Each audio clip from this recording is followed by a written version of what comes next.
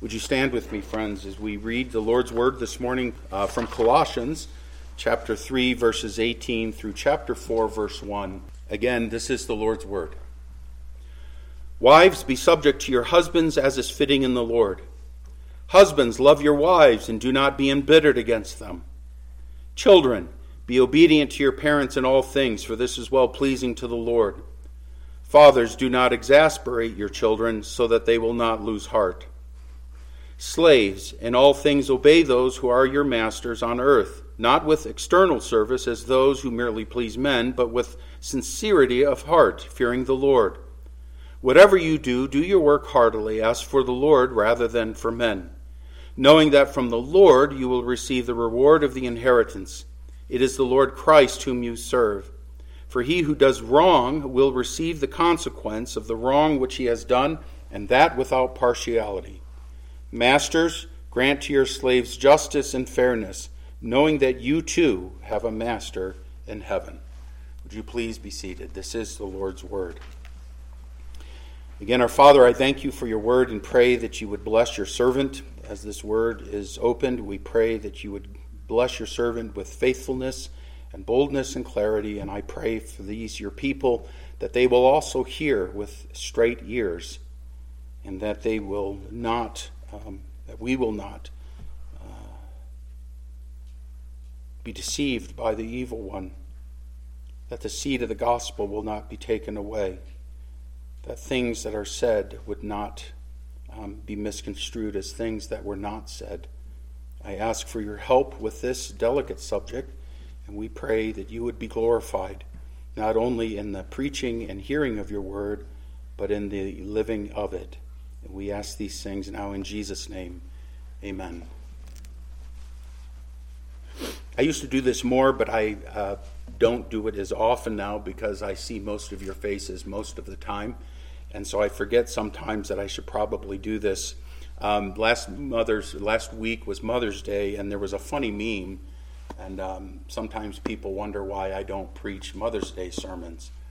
And I found this funny meme that it says, this is the expository preacher. This is how he handles Mother's Day. He says, Happy Mother's Day. Now open up in your Bibles to the very next verse where we left off last week. That's a funny thing, don't you think? That's what an expository preacher does. That's what expositional preaching does. If you haven't noticed, I believe in expository preaching or expositional preaching.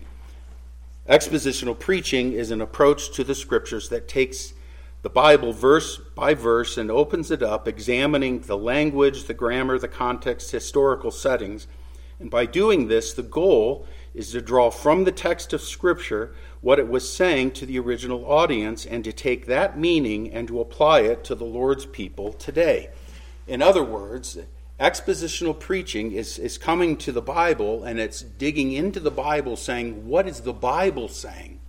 Versus me thinking up of a topic and saying, what can I find in the Bible to support what I want to say to the people today? One is exegesis, it's a pulling out, whereas the other is eisegesis, or reading into the text. You may not think it's a big deal, but it is a big deal, and I'm going to tell you why, as I'm sure you can appreciate. I generally do not preach topical sermons, and generally I won't, not because I don't think they can be helpful, because I believe they can be in certain instances. Generally, I don't do topical sermons because, in my estimation, it is a process open to the subjective judgment of the preacher. In other words, I can't say everything that could be said about a given topic. Let's say I was going to preach on finances. Well, where do you start with that? I go from Genesis to Revelation, and I pick out a few verses, and then I construct a message. The beauty of expositional preaching is that the whole topic is right there in a verse or in a series of verses. My question is, what was the apostle thinking when he wrote to the Colossian church? What was his goal in saying these things? That's expositional preaching. That's what we do. The good side, the blessing of expositional preaching is that it keeps this preacher moored to the Bible. And it keeps me from picking topics that I like. And then it makes me preach difficult and sticky passages like the one that's in front of us. Wives, be subject to your husbands as is fitting in the Lord. Now you might be asking yourself, why should this be considered sticky? Oh, I don't know. Because everyone in America has a problem with quoting these kinds of verses anymore. I shared last week with you all a tweet that just really astounded me as I read about a woman whose husband directed her not to wear a certain outfit in public, and the responses to her tweet were things such as, your husband is treating you like a child. And another woman said that her husband was oppressive, and still another said that she should get out of there. She should leave her husband because he said, you should not be going out wearing those pants. Was the husband wrong in saying these things to his wife? Is that woman oppressed? Or according to the modern church in many corners, is she abused? You've heard this, right? And how all of a sudden everyone is abused. Everyone's abused. But I want to remind you, and I want you to be very careful, because this does seem to be a trend that's now infiltrating the church. Abuse, with a capital A, abuse is sin. There's no doubt about it. But not all sin is capital A, abuse. There is such a thing as just being a plain old vanilla sinner married to another plain old vanilla sinner, and you go at it sometimes. That's not abuse. That's not abuse. That's sin, and it should be dealt with. But it's not abuse, and we have to be very careful about labeling people as abusers. There has no doubt been much abuse leveled against women in the past. But I don't think, friends, it's helpful to make the mistake of thinking that we can fix abuse with abuse. The goal must not be to get even in marriages. The goal must always be to be biblical.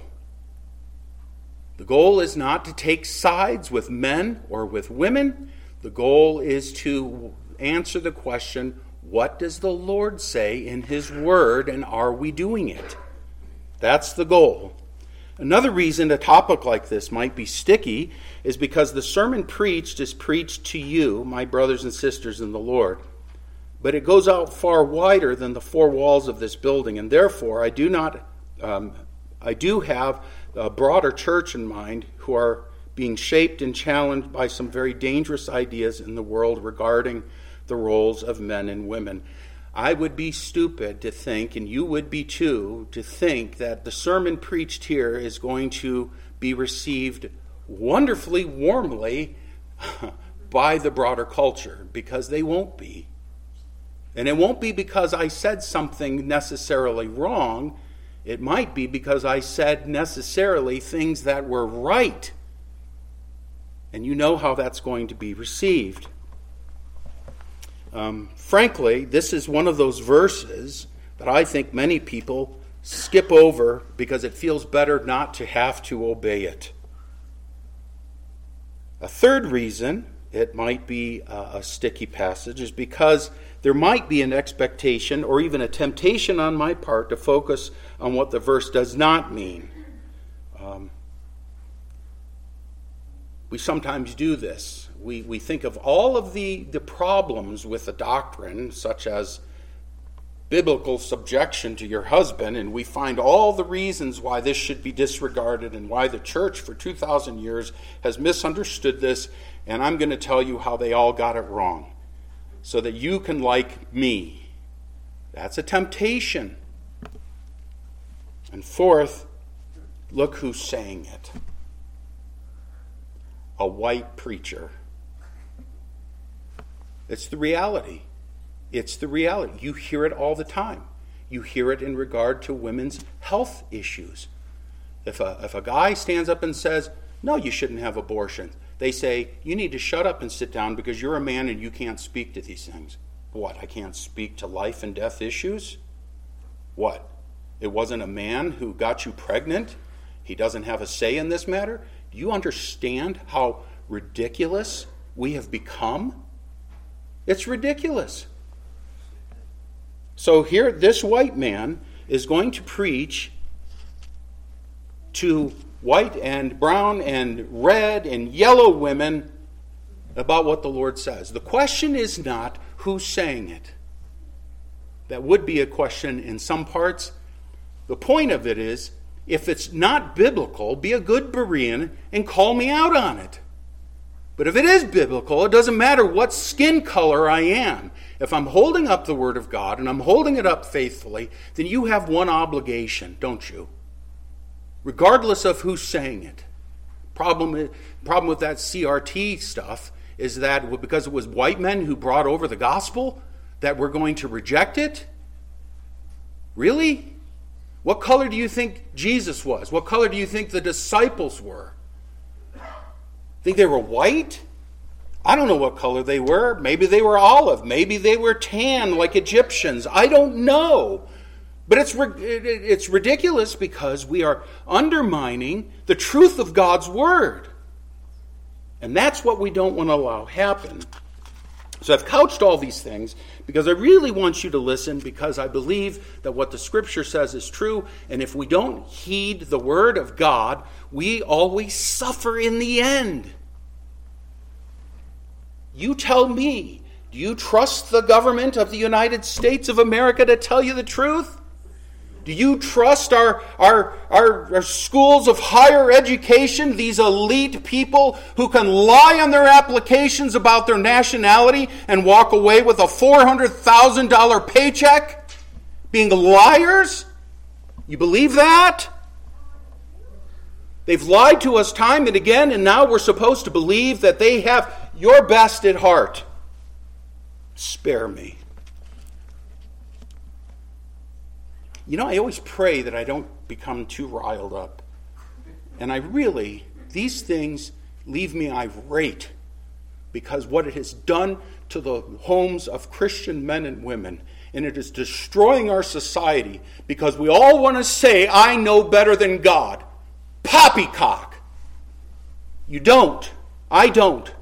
That's why we have the Word, and that's why expositional preaching is the best, because it keeps us glued to the text of Scripture, and it makes us put our nose down on the page and in the ink and have to ask ourselves, why did the Lord say this, and why does He insist that this is the way it is?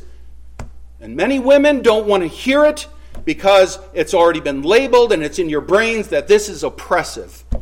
And I'm telling you, it's not. And I'm saying it to you, friends, as a man who received the tremendous benefit of having a godly mother who taught me at her knees, who bounced me on her knees, who held me as a 15-year-old and reminded me of the love of Jesus Christ for the sinner.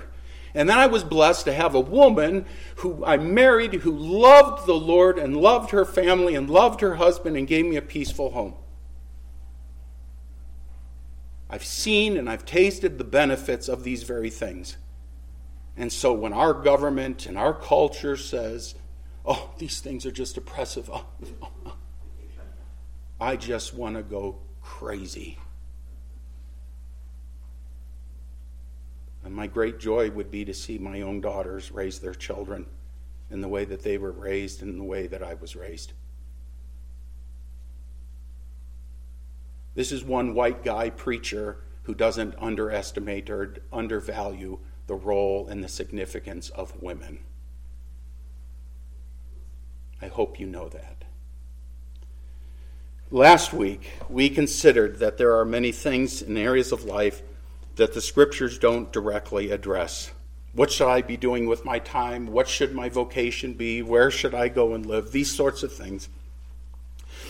This Scripture, 17, rather is a reminder to us that just because we don't find a Bible verse listed addressing our specific need, it is neither a prohibition nor a permission for us and how we live our lives. The apostle had directed the church, saying, whatever you do in word or deed, do all in the name of the Lord Jesus, giving thanks through him to God the Father.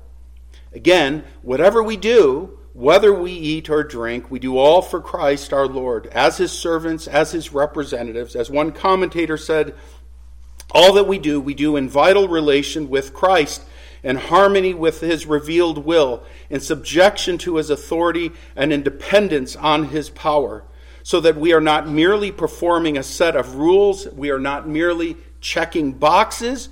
He wants all of you, all the time, and everything to which you put your hand, he wants you to do it for his glory. It is how we demonstrate thanksgiving to God, the Father, for his indescribable gift of his Son. Here, as we start moving into verse 18, let there be no ambiguity. The apostle in this next section of Scripture does not allow the saints to determine how family relationships and work relationships function, as though it was dependent upon what each person thinks for himself or herself. And I give you an example. Years ago, as I was pastoring a church in Florida, a woman walked into my office and told me that the Holy Spirit told her that she did not have to submit to her husband. As I opened my Bible to Ephesians 5, I said, that's a funny thing, because the Holy Spirit told me that you do. That's the issue that I'm addressing. That's the issue that we're addressing. This summarizes the problem where people are not willing to submit themselves to the Word of God and are doing what is right in their own eyes. My friends, just as an aside, the Holy Spirit does speak to us today in his Word. It's not your feelings. It's not your emotions. It's not your experiences. You will oftentimes find that as you spend time in the Word, as you're going through the day, the Spirit of God will bring to mind the Word of God. And you will say, oh, I shouldn't be involved in that. I shouldn't be doing this, or I should care for this person because the Lord told me in John 13 I should be washing another person's feet. The Spirit will remind you, but the Word of God is the Word of God, and it's written for us that we might be thoroughly equipped, says Paul. So as Paul here is addressing these people, he addresses these different categories of people: wives, husbands, children, slaves or employees and masters, or employers. If you want to hear about wives, stay put. If you want to hear about husbands, you come again and you'll hear about husbands the next time I preach from Colossians. If you want to hear about children, or you want your children to hear about themselves, you bring them to church and we're going to cover it. Here, the apostle begins with exhorting the women of the church, those who are married, to willingly subject themselves to their own husbands.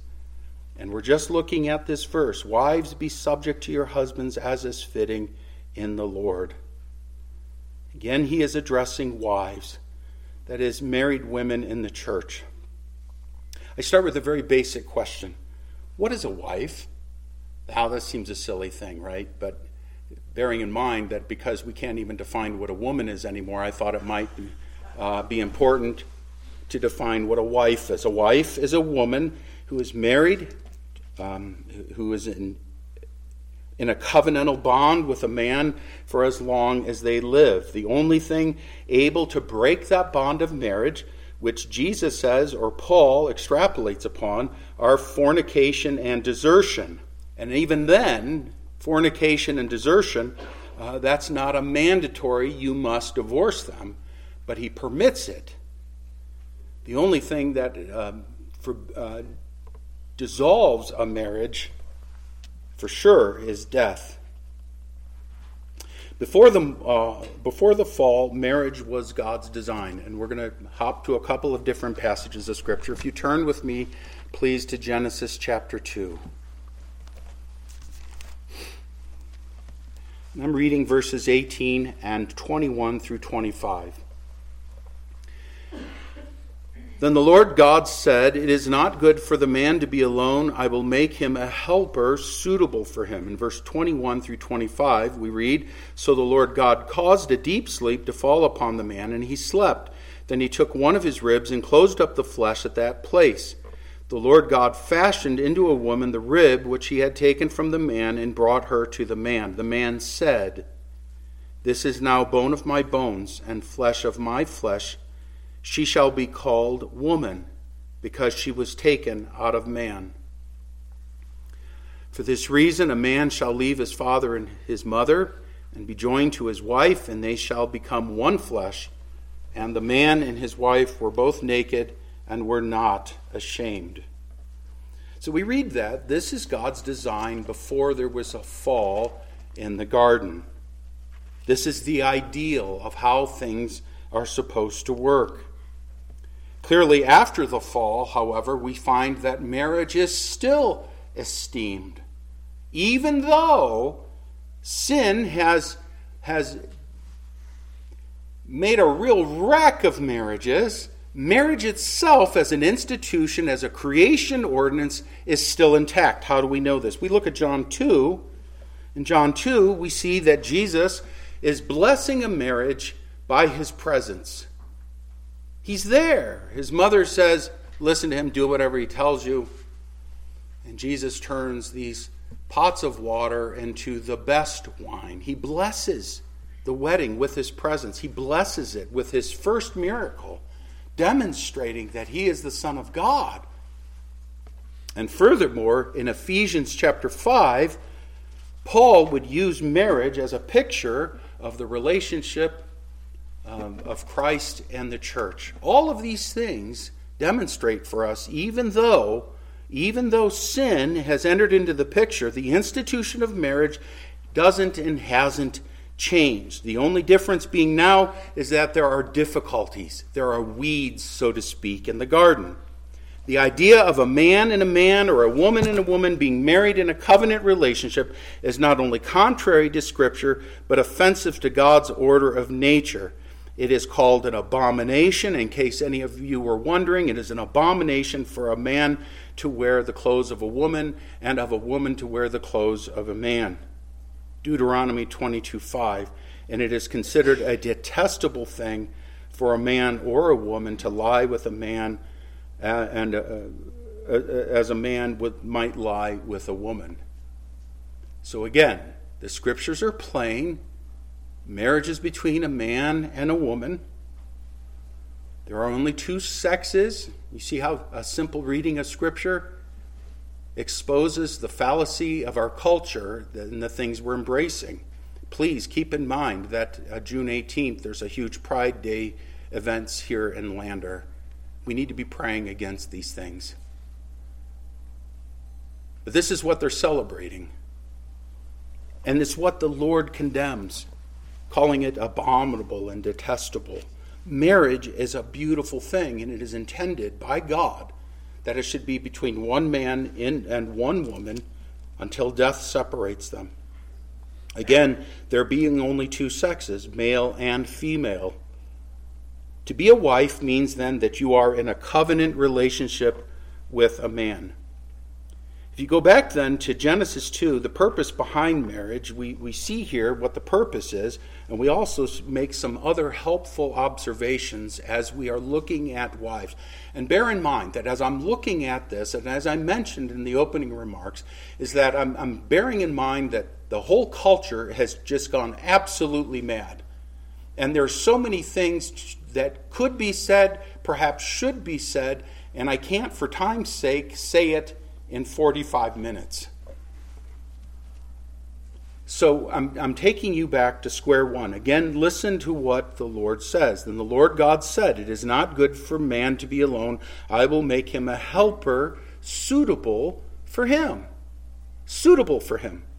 And then he says in verses 20 through 2 and 23, the Lord God fashioned into a woman the rib which he had taken from the man and brought her to the man. The man said, "This is now bone of my bones and flesh of my flesh. She shall be called woman because she was taken out of man." It's a very important thing to understand here Again, this is occurring prior to sin, prior to the fall. This was God's design in a world that he labeled in chapter 1, verse 31, all very good. Marriage between a man and a woman is very good. The order established in the garden is therefore very good. Secondly, the man is the one who named the animals. And I want you to notice that he also is the one who names the wife. It is God, not God, who named the wife. It was the man who named the wife, demonstrating that he has dominion. And yet, the woman is not like all the other creatures that have come before. She is not like livestock. This creature, she is special, she is unique. It was God who fashioned all the animals out of the ground. Even Adam was fashioned out of the ground. What was Eve fashioned out of? You ever thought about that? She was fashioned out of a rib. She wasn't made from the dirt. She was made from one of Adam's ribs. That's significant. That is significant. Women are amazing. They are precious. They are unique. And she was pulled and fashioned out of a rib from Adam's side. Again, God created man in his own image. In the image of God, he created him. Male and female, he created them. They are image bearers. Both man and woman are image bearers of God. They have equal value. One is not less important than the other. They are, according to Paul in the New Testament, co-heirs of life in Christ. They are supreme over the rest of creation. They alone, again, are image bearers, made in knowledge, righteousness, and holiness, and being image bearers of the Almighty. They share this, and they have this in common, yet there is a distinction. Again, Adam is the one who names Eve. She was created to be a helper to the man, a helper suitable to him, and she is fashioned from one of his ribs. I thought this next statement from Matthew Henry is absolutely astounding. He writes that the woman was made of a rib out of the side of Adam, not made out of his head to rule over him, nor out of his feet to be trampled upon by him, but out of his side, listen to this, men, but out of his side to be equal with him, under his arm to be protected, and near his heart to be beloved. That's wonderful. That's a wonderful instruction there. She is to be by her husband's side. The apostle refers back to the garden before the fall in stating, but I do not allow, again, listen to this. This is scripture, 1 Timothy 2, 12 through 14. The apostle says, I do not allow a woman to teach or exercise authority over a man, but to remain quiet. For it was Adam who was first created, and then Eve. That's the instruction of the Lord. She is to be his helper. She is not to be his head. She was not created from a bone out of the cranium, and she was not taken from a bone out of the foot. It's illustrative. She was taken from his side. Why? Because this is where she needs to be, by the side of her husband. Furthermore, Paul says, and it was not Adam who was deceived, but the woman being deceived fell into transgression. Wives are women married to men, either Christian or not. They're wonderful, precious, image-bearing helpers to their husbands. They are neither to be lords, nor are they to be serfs. This is a very basic understanding of marriage and the role that men and women are to play in the marriage relationship.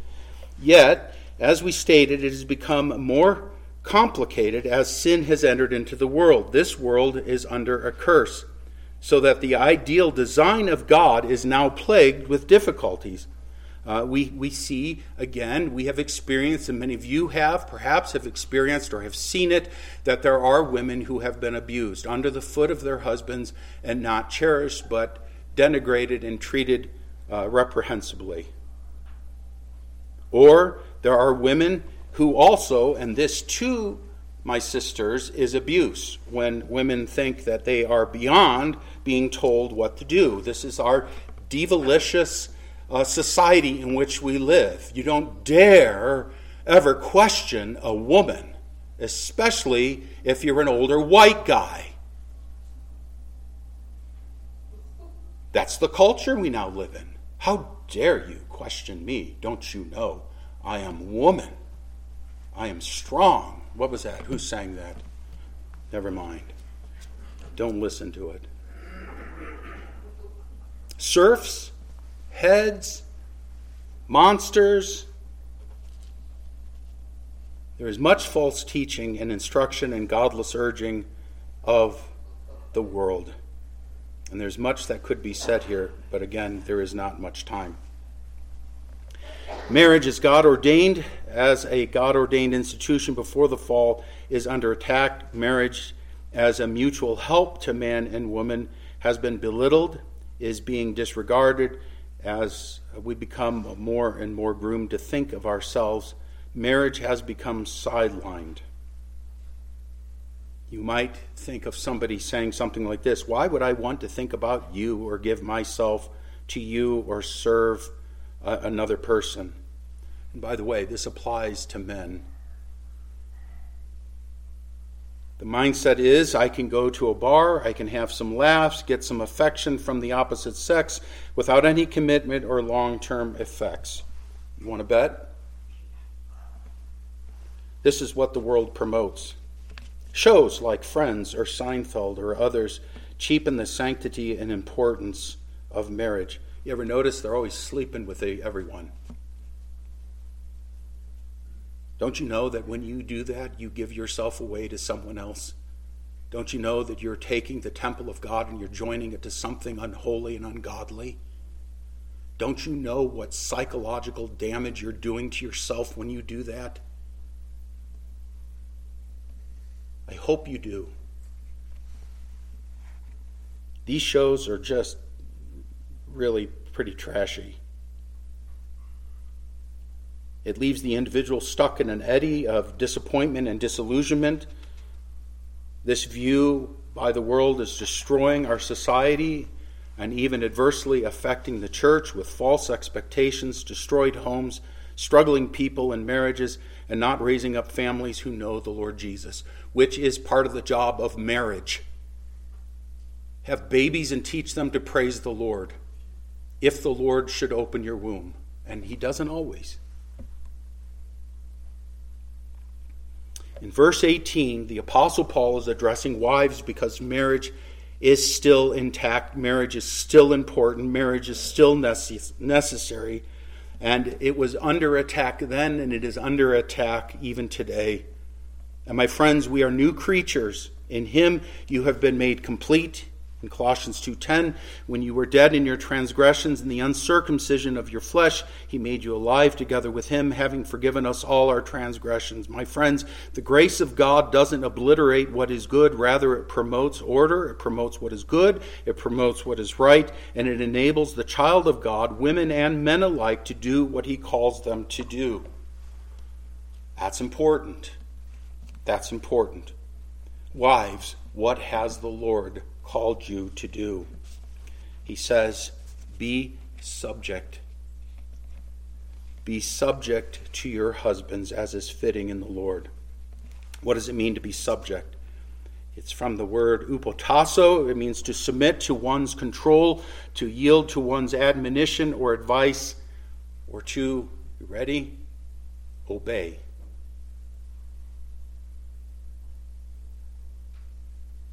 My husband, said that woman, told me he doesn't want me wearing those pants outside of the house. She obeyed her husband. And she was glad, she said. And everyone else said, you're oppressed. You need to get out of there. What have we become when we can't actually just say, yeah, we shouldn't be doing that? You understand, in the garden, that was the problem, right?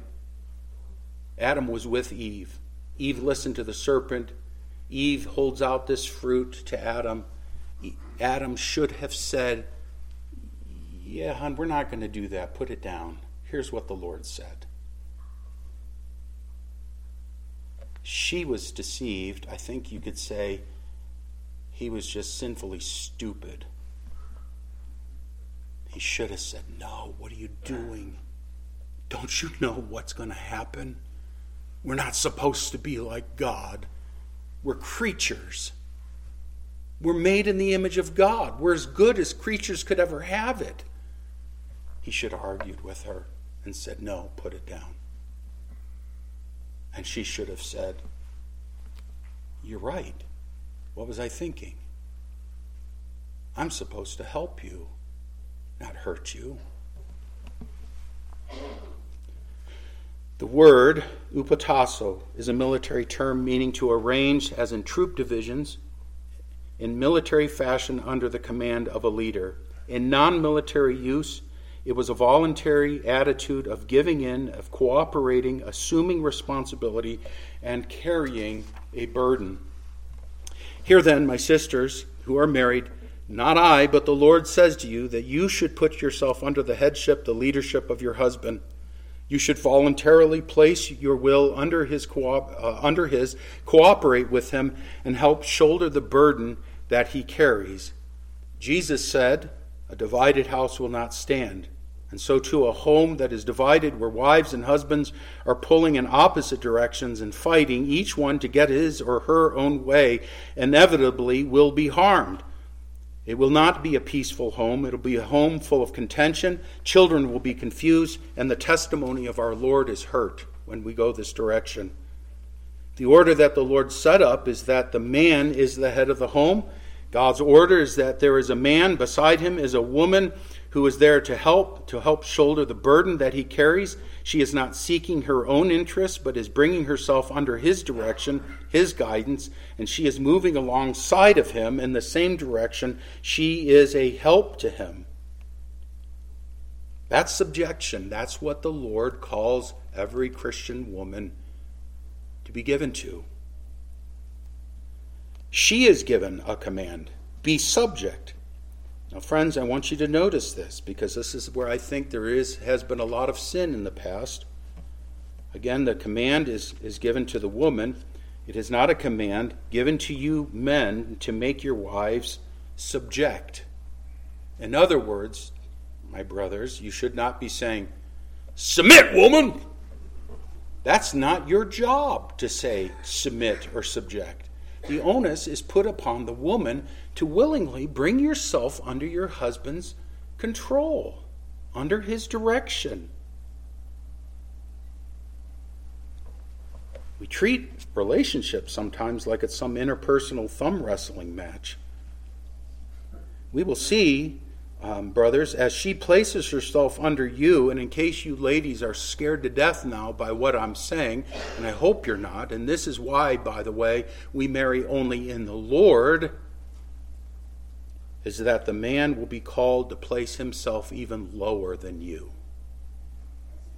As J. Adams says in one of his books, the woman learns to live for her man, and the man learns to die for his wife. She places herself under your headship, and you put yourself beneath her feet, as in die for her. And we will get to that, ladies. We will. Very important then. And notice too, friends, it is not wives be subject to men, yet another abuse, but wives be subject to your husbands. In other words, women are not here being commanded to submit to men in general, but to their own husbands in particular. The term subject is used with the person to whom she is being to bring herself underneath. It's in the dative case in the Greek, which means your husbands. You subject yourself to your husbands.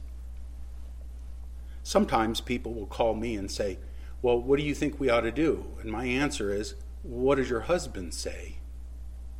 Why are you asking me? I mean, if you want to know where to stick a table here in this fellowship hall, if you want to know what we put in a bulletin, if you want to know where you can donate money or who needs help, I'm happy to oblige you. But your personal home, you're not married to me. Don't ask me. And if you do ask me, I'm going to tell you, go ask your husband. Well, I don't like what my husband said. I can't help you then. I mean, seriously, this is what people think, and we get into all sorts of conundrums. I'm married to only one person, and she's sitting back there. And she's married to me. And she's obligated only to me. And I'm obligated to her. But you see, again, in our culture, an abuse has been, she's a woman, she's under me. And our question needs to be, are you married to her? Is she married to you? No. Then she's not obligated in any way, shape, or form to submit to you and your harebrained ideas. And I'm serious, this is an attitude. This idea is ludicrous. That's not what the Lord says here. A helpmate is someone by someone's side. The Lord is establishing, through the apostle, the proper order in the home. This is what he's concerned about here. Each wife ought to subject herself to her husband. So my sisters, when you get married to a man, and you don't have to get married, nobody says you have to get married. If you have the gift of being single, embrace it and serve the Lord because you have extra time. That's 1 Corinthians chapter 7. If you don't have the gift of singleness, you get married. And then you love your husband and you love the babies the Lord gives you, and you make a home a pleasant place where these little Cretans are slowly transformed into little Christians and servants of the Lord so that they become mighty, faithful warriors of the Lord Jesus. Don't underestimate, please, the role of being a mother as though it is somehow secondary.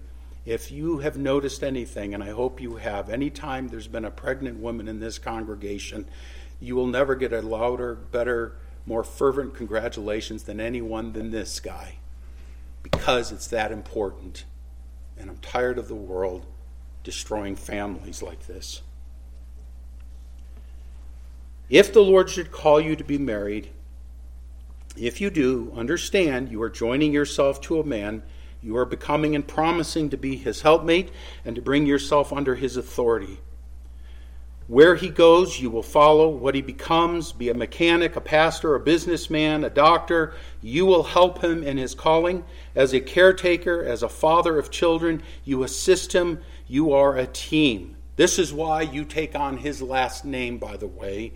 That's not a male supremacy, white oppressive thing that's going on. It's when you bring yourself under the headship of somebody else, you take on their name. Christian. You're under the authority, the head of Christ. The groom, the bride, is under the headship of Christ. She's a Christian, or the church are Christians. Too many women want marriage, but they don't want to give up their individual desires and pursuits. And too often, a frightening trend, women are becoming the heads of their homes, and men are taking on the role of helpmate, a trend that goes contrary to God's design and will bear adverse consequences such as divorce and confusion and tensions. And my friends, my sisters, if you are married, if you are planning to marry or hope to marry, you need to ask yourself, who is this man? Do I feel safe with him? Does he demonstrate a care or a concern over me? How is he wired? Is he uptight? Is he chipper? Is he even keeled? What is his purpose, his calling? What are his gifts? Is he respectable? Not, is he rich? Does he have a great pedigree? Is he a respectable man? Does he fear the Lord? Does he walk with integrity? Does he demonstrate the fruit of the Spirit? Not just, well, he calls himself a Christian, or I met him at a church function. What's that? You look for fruit. You go to the nursery, you look at a tree. What are you looking for? You're looking for something that's got buds coming out on it, because it'll produce fruit. So enamored with, oh, he's got a chiseled chin. He's tall, dark, and handsome, and he's filthy rich. Don't be deceived.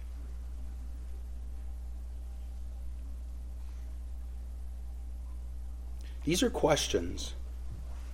These are questions that should be asked. You may be saying, well, I'm already married and I've already blown it. I wish I had known these questions 20-some years ago. Perhaps, ladies, you have not been submissive to your husbands. Perhaps you have fought him a very long time. And I want to put your minds at ease. I don't want you to panic and think, oh, I married the wrong guy. What am I going to do now? You make it work. That's what you do. You make it work.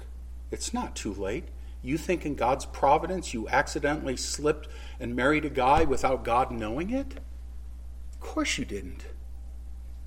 But you've been on a bad path and you've been butting heads for a very long time, and it's time to stop. You're married to the man that the Lord gave you. It is not too late to start. Ask yourself this, ladies. Who is this man that I'm married to? What are his strengths? Where does he shine? What are his weaknesses? How can I be a blessing to him?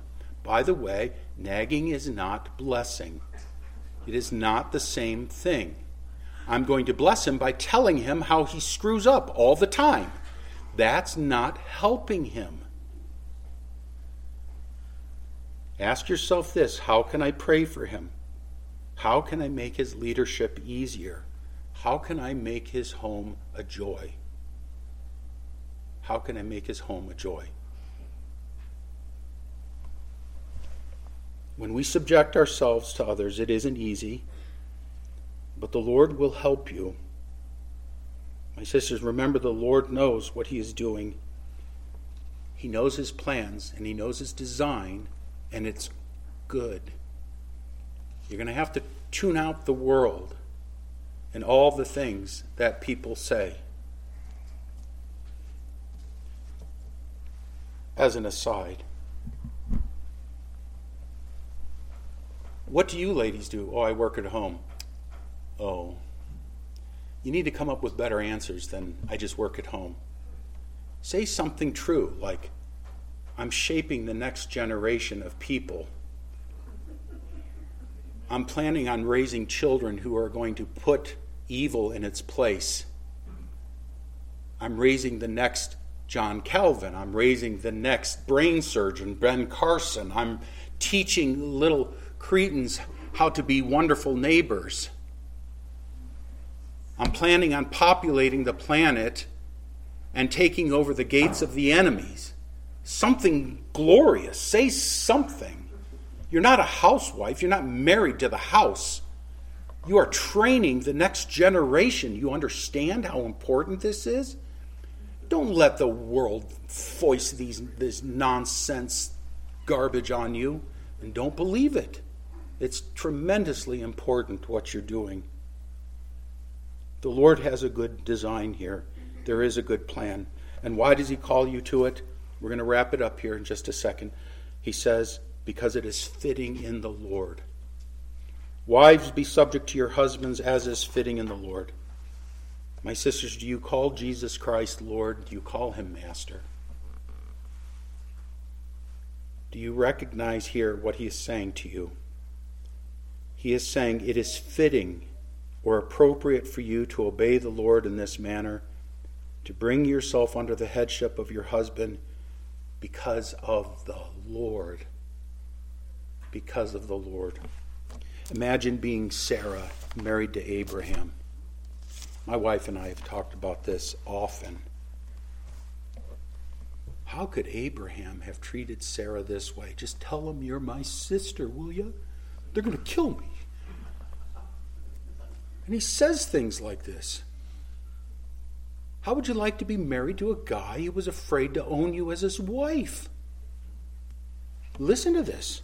In the same way, you wives, I'm reading in 1 Peter 3, in the same way, you wives, be submissive to your own husbands, so that even if any of them are disobedient to the word, they may be won without a word by the behavior of their wives, as they observe your chaste and respectful behavior Your adornment must not be merely external, braiding the hair and wearing gold jewelry or putting on dresses, but let it be the hidden person of the heart with the imperishable quality of a gentle and quiet spirit, which is precious in the sight of God. For in this way, in former times, the holy women also who hoped in God used to adorn themselves, being submissive to their own husbands, just as Sarah obeyed Abraham, calling him Lord, and you have become her children if you do what is right without being frightened by any fear. My sisters, you do not need to be afraid. Why? Because the Lord is your God, and he knows what he's doing. And our crazy, sin-stricken world is in full-out rebellion against the Holy One of Israel. They are against it, and their goal is to destroy the home, to destroy marriages, to destroy children. If you doubt me, just turn on the news and listen. When was the last time you heard somebody say, oh, they got married, what a wonderful thing. We hope they have children and that they settle down and have a peaceful life. It's never that way. Your actresses talking about how they had to kill their child in order to pursue their career. Oh. Please don't believe the lies of this age. Female empowerment, that somehow you will lose your identity if you get married and have children, that your life will be miserable if you live for someone else. I'm glad Jesus Christ lived for somebody else. Aren't you? My friends, do you trust the Lord who gave his life for you? Trust him. You won't be sorry. You are never more free, nor are you ever more fulfilled than when you are doing what you were created and commanded to do by the Lord. Let's pray. Thank you, Father, for your word. And I thank you for this congregation, for my lovely sisters, who I know, Lord, are engaged in battles in their heads, and oftentimes feeling demeaned because they don't have what other people have. We ask, Father, that you would shore them up, that you would strengthen them, and that they would see the glory of your design, of your majesty. And that, Father, you will bless them. I pray that your blessing be upon the wives in this congregation, that they would, by your grace, be able to bring themselves under the headship of their husbands and make their homes a place of sweetness. I likewise pray for my brothers, that we would learn to die for our wives, so that the burden they bear is hardly felt at all, because it is such a joy. Bless our homes, we pray, that they might be places where the light of the gospel is seen brightly, and where the gospel will go forth in days to come. We ask this all in Jesus' name. Amen.